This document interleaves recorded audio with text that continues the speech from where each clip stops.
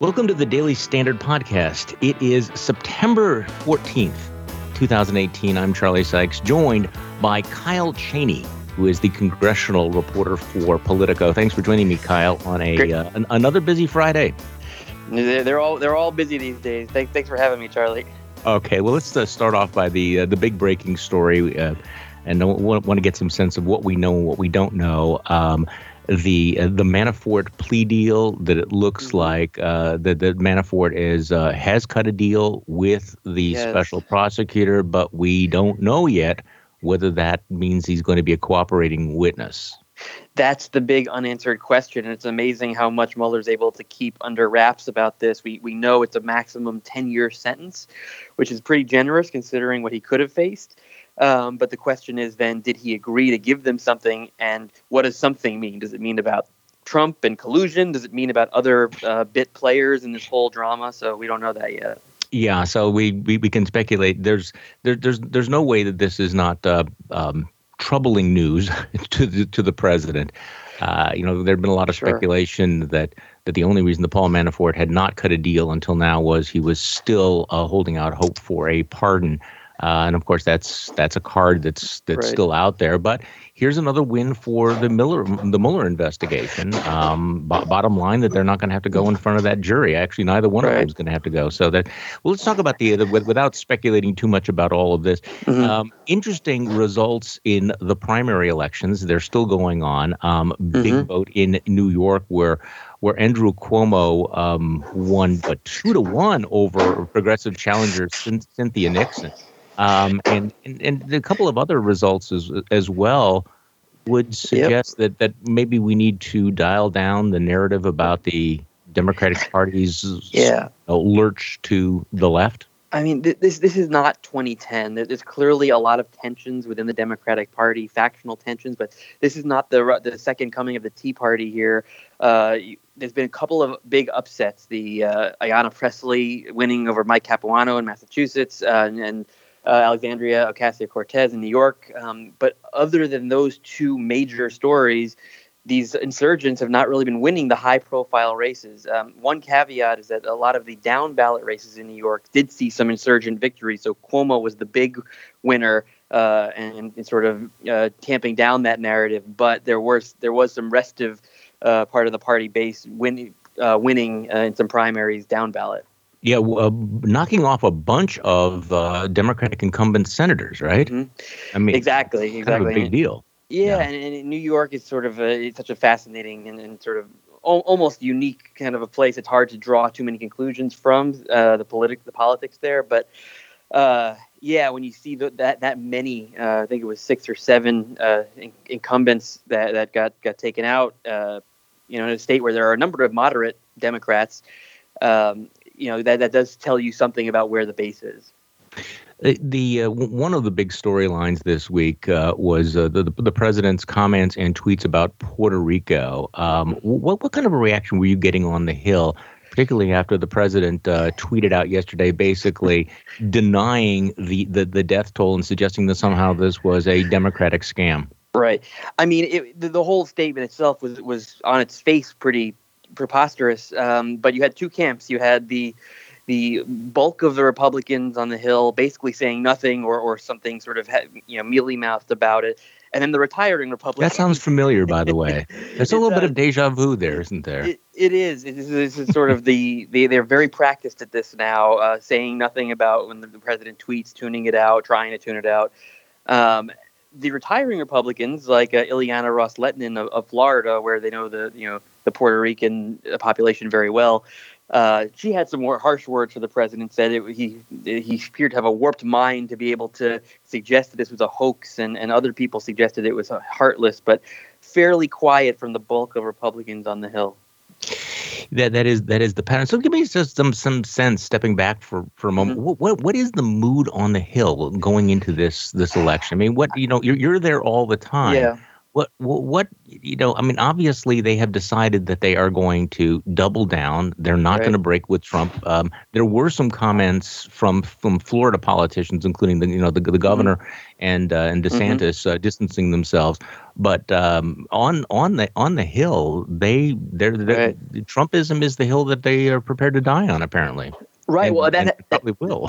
That Ron DeSantis comment actually was sort of a gentle rebuke, but it was Yeah. notable because he's been one of the president's staunchest allies when he was in Congress. He's now stepped down to run for governor. But the mood on the Hill is they just got to get through the next 7 weeks and try to tune out as much of this noise as they can. They had a closed door meeting yesterday where they talked about how to promote their economic message and basically ignore any of the other scandals. And this Manafort plea deal, for example, is another tempest that they have to deal with, but are going to try to tune out when they go home to their districts. Yeah, good luck with that. I mean, I get every day my email box fills up with press releases from the Speaker's office, and Paul Ryan has been really remarkably disciplined in trying to focus on the economy and on the things they're doing.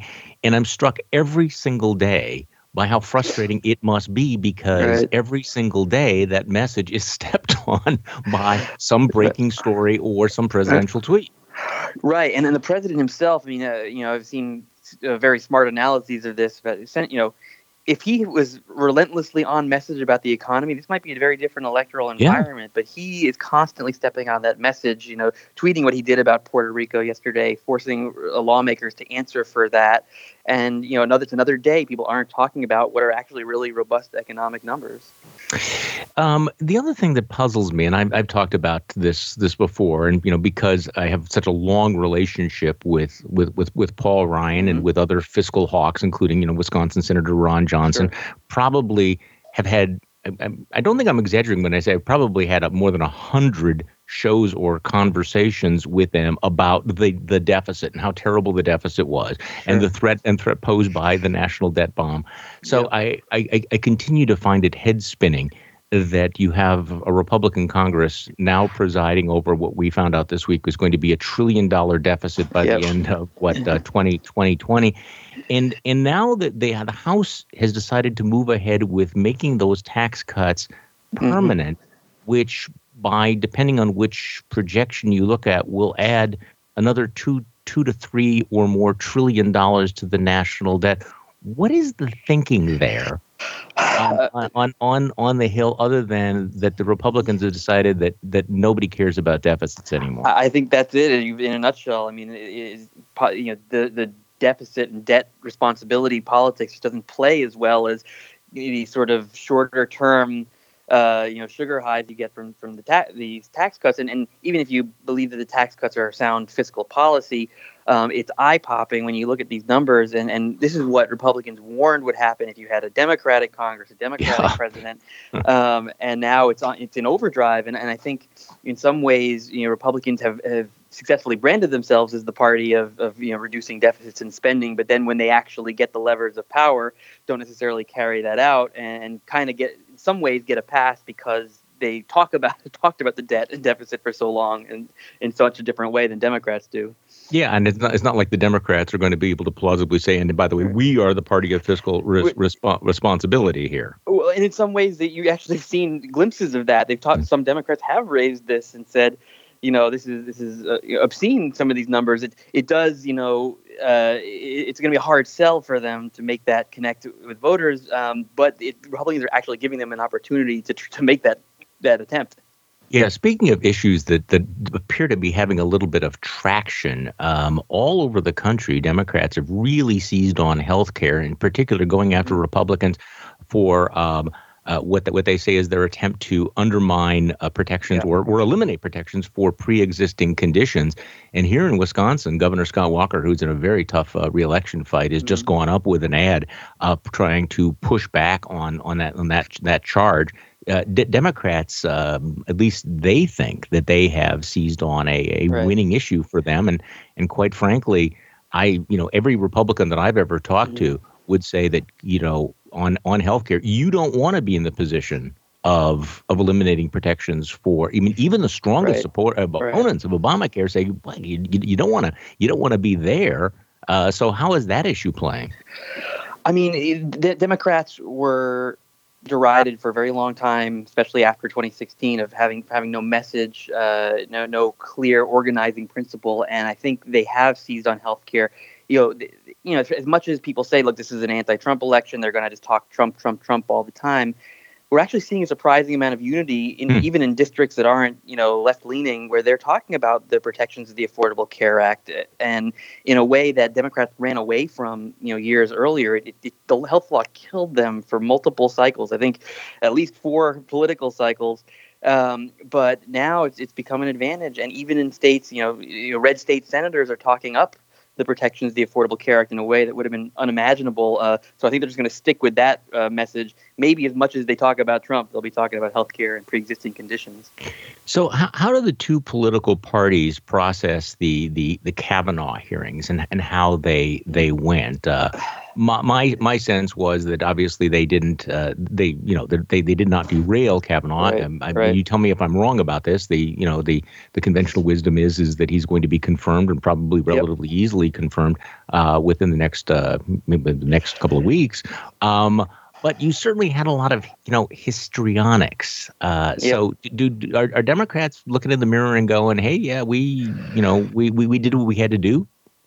I don't think so, because I think in particular the base of the party, they want to stop this nomination. I mean, I think maybe there is an awareness that they can't. The numbers just aren't there, most likely to stop him. But they're so short of that. I don't think the base will be satisfied. But I think.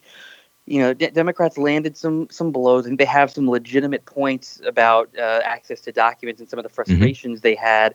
But I think in some cases you saw some overreach and some attempts to make smaller issues much larger dramas and crises. Ending with this what we still don't know. We still have a ton of questions about this letter that Senator Feinstein sent to the FBI about. It's still a mystery, but if it doesn't amount to much, it's going to end up looking like a sort of last minute, desperate ploy here. Yeah, I had a piece up earlier, Democrats behaving badly. And I do agree that there are legitimate reasons why, if you are a liberal Democrat, that you're going to be concerned about Brett Kavanaugh. I have concerns about his view of executive power and whether or not he should recuse himself from Trump-related cases. But, having said that, the Cory Booker show and the Kamala Harris show were not great moments. And one of the points I tried to make is what actually Politico made this, comparing their tactics to Trump, just sort of throwing out a unsupported allegation and, in order to, make heads explode, that this is not necessarily a good look for the Democrats. But what really struck me was the pushback, how emotional and how extreme the rhetoric has become. And a lot of the stuff that I got back was, I have to tell you, absolutely word for word identical to the things that we got from, pro-Trump folks, the Trumpists, which is that, we can't be polite. It's time to take off the gloves, even if that apparently means, throwing out things that you can't support. Now, there's this Dianne Feinstein, Dianne Feinstein has really been a grown up in the room. But for her at the very last minute, to put out a letter, and we don't know much about it, is that apparently it's an allegation of something that he may or may not have done back in high school. Right. And that's all just based on reports, from anonymous officials. So, I mean, look, it's hard to even prejudge the letter. Maybe it is a serious issue, and we just really don't know. But the problem is, when you put it out with zero detail, zero context, it leads to this wild speculation. And then you've got, some Democrats saying, "Oh, we need to postpone the vote because we have to find out what this is," and they don't know what it is. And so, it's led to a lot of guessing, and in some cases irresponsible guessing, and that really just coarsens the rhetoric and coarsens the dynamic even more of here. Even more, just when you thought, the phrase, is there a bottom? Well, apparently not. But the FBI said it's not going to be investigating this. Is this because they've already investigated it? Do we know why they've basically decided to say no? I wish I knew more about it. I really don't. I've seen the reports. I've seen the suggestion that they're not pursuing this. Maybe it is something they looked at. Maybe it's something they're just finding out about, or maybe I think I saw one suggestion it was a state or local law enforcement matter, so it wouldn't be a federal law enforcement issue. But again, without the detail, it's really hard to say what matters and what doesn't here. I want to switch back to what's going on in the House of Representatives because there have been a lot of reports about the speaker bid by Jim Jordan, sure. Which I'll be honest with you, it's hard for me to take that seriously, given his just who he is, his behavior, some of the issues surrounding him. But give me some sense. I mean, how real is the Jim? I mean, are Republicans really, thinking about Jim Jordan for speaker or for minority leader? I don't think so, and I think that even Jordan's allies would suggest that he's got a uphill battle, and that's putting it generously, to become the GOP leader or speaker. I think what the conventional wisdom is he wants to maximize his leverage so that in a future GOP leader fight, he can deliver a bunch of votes to the ultimate winner and then use that to sort of broker a great committee chairmanship or some other senior position for him and other allies in the Freedom Caucus. That's the conventional wisdom, but they are putting on a lot of pressure on some of these members of the House. Look, the president calls out Jim Jordan every day as an ally and a warrior for him, and I think if there's a sense that that this is going to be a Democratic Congress where an impeachment battle is imminent or inevitable, then maybe they want someone like a Jordan to be there, spearheading the resistance or the pushback to that. But Jordan has made a lot of enemies over the years in the Republican conference with the Freedom Caucus's hardline tactics. So it's hard to envision him getting enough support to get there. It is, but who knows what's going to happen between now and when they actually have the leadership election. Right. But you mentioned the pushback on what I think is pretty close to inevitable impeachment push in a Democratic House of Representatives. So I know you have written a great deal about the Russia probes, the intelligence committees, and guys like Jim Jordan and Mark Meadows have been made it very clear that they're going to go to the Oh, before I get to the Russia probe, I'm interrupting myself here. Have you read the Woodward book, or you saw the excerpts where I have read most of the excerpts? I haven't read the whole book cover to cover yet. Well, the interesting, I wanted to ask you about this little tidbit about Mark Meadows the day after the election, basically telling Steve Bannon about a plan that they were going to get rid of Paul Ryan. And which makes it more extraordinary that nothing ever happened. Right. I think the president was at that point probably shocked that he won, but also in that club. Right. And so for a guy who picked every battle, I think decided he was going to pick his battles more selectively right in the aftermath of the election, and decided that ousting Ryan wasn't the best play. This happens a lot with the president. He's got competing factions. He's got Reince Priebus was his chief of staff at that time. So, and obviously a close ally of Speaker Ryan, and probably got in his ear and made and kept anything like that from happening. Because Bannon and the Freedom Caucus have been thrilled to oust Ryan, but then the question is who's the next speaker? And there was never a clear choice after Ryan. Well, that's how you got Ryan in the first place. Right, exactly. McCarthy. McCarthy wants to be speaker now. Couldn't get the votes. It would have been in a normal environment. Probably would have been him. But Ryan came in as the dark horse or the savior, I guess, at that moment. And now there's really the successor is hard to pinpoint. Well, you made an interesting point when we were talking about Jim Jordan, that the Republican leader in the next Congress may have, job number one will be to be basically the goalie, the person in the net defending the president against the investigations and the attacks. So let's now talk about the Russia probe and where we are at on all of that. There were a couple of votes this week, I feel like everything that's not Trump is under the radar. It's obviously not under the radar, where every Republican voted against a measure to try to get more information about what happened at that Helsinki summit.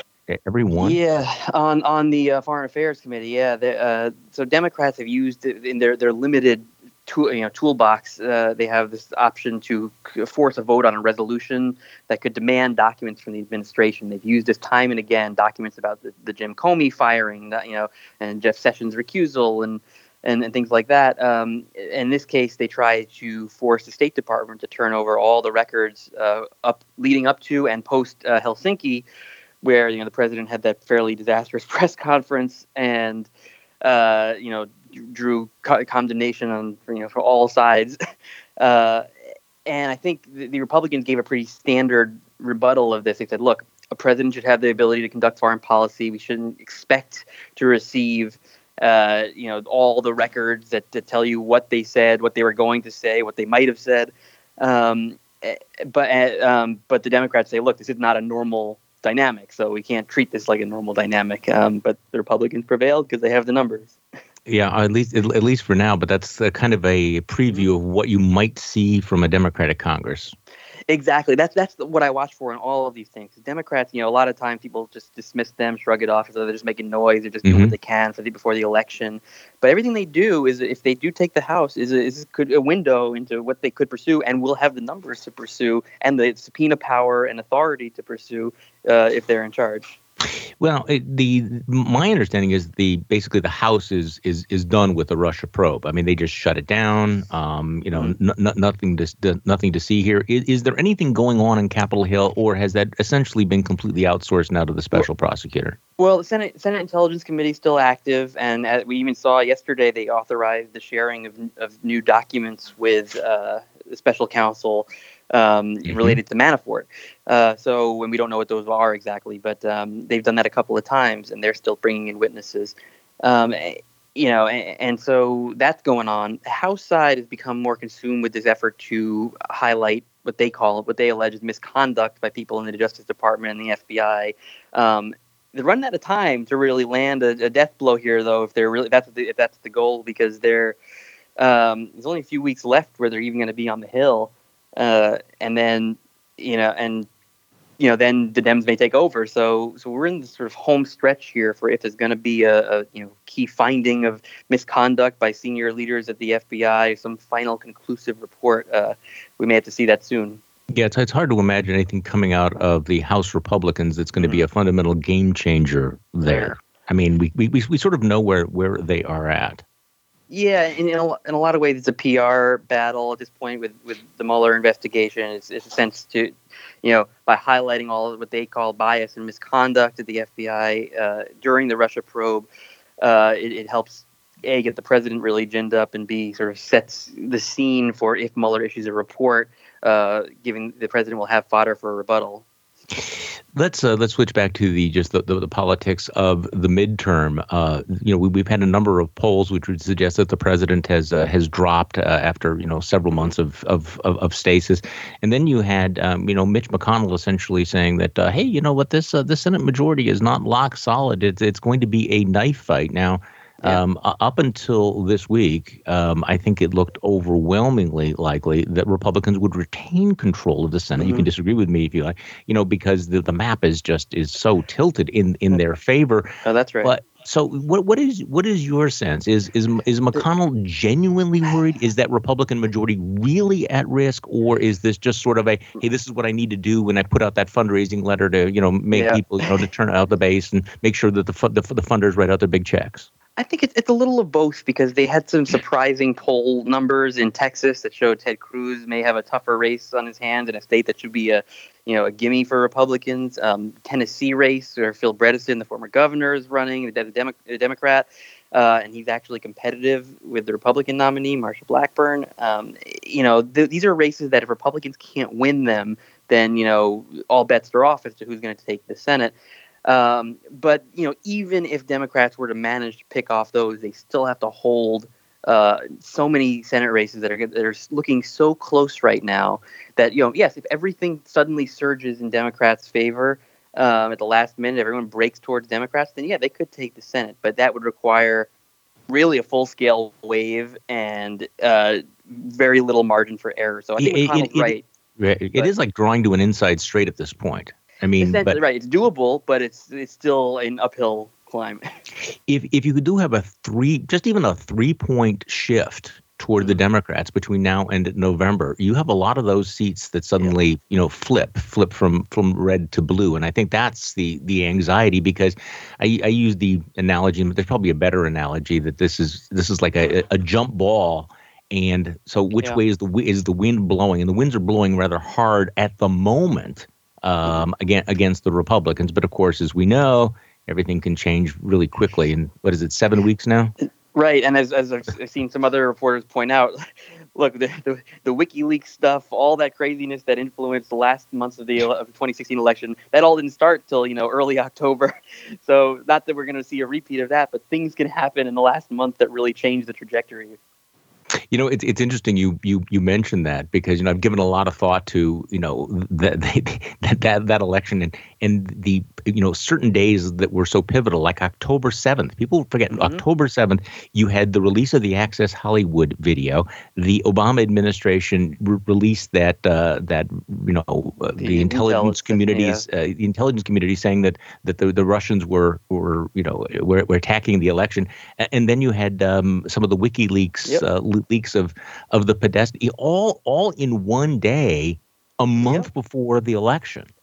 Right, and other than that, maybe you had the Comey announcement of reopening the email investigation later on, but other than that, like that one day, may have changed the entire trajectory of the race. And that's, we're not at October 7th yet in this cycle. I think congressional races are harder to say. It's not going to be one pivotal moment that changes every race in the country. But, within individual races, there's so many opportunities for things to shift back and forth, like in the Texas race, like in Arizona, which is going to be a difficult fight. No, it's so who is the most vulnerable? If you had to make a top three list, who's the most vulnerable Democrat? Would it be Heidi Heitkamp? Yeah, Heitkamp is the one that polls consistently show her down by a little, by 3 or 4 points, but consistently. I think Democrats are probably the most concerned about whether they can hold her seat, and if they lose her seat, they got to run the table everywhere else to take the Senate. So if you count her as a loss, then you really have. You need a royal flush, not just an inside straight to win the Senate for Democrats.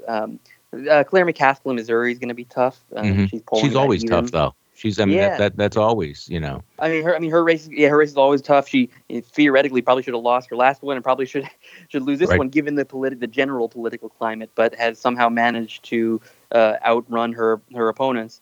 Joe Manchin is another one where it's an overwhelming Trump state, but looks like he's well ahead just because he knows his state. And he's good. He's just a good politician. I mean, that's one of those factors. And I always wonder about North and South Dakota, the nature of politics, because it's pretty close to possible to know everybody. Right, exactly. That's how Heitkamp won her first race. She that was an out of left field upset at the time, and it was just because she outworked her opponent, and you can literally meet, thousands of key voters, and then that's a sizable portion of the population. Well, I also remember going back to 2016 here in the state of Wisconsin. Literally no one thought that Ron Johnson was going to win re-election. No one, and he won, pretty handily.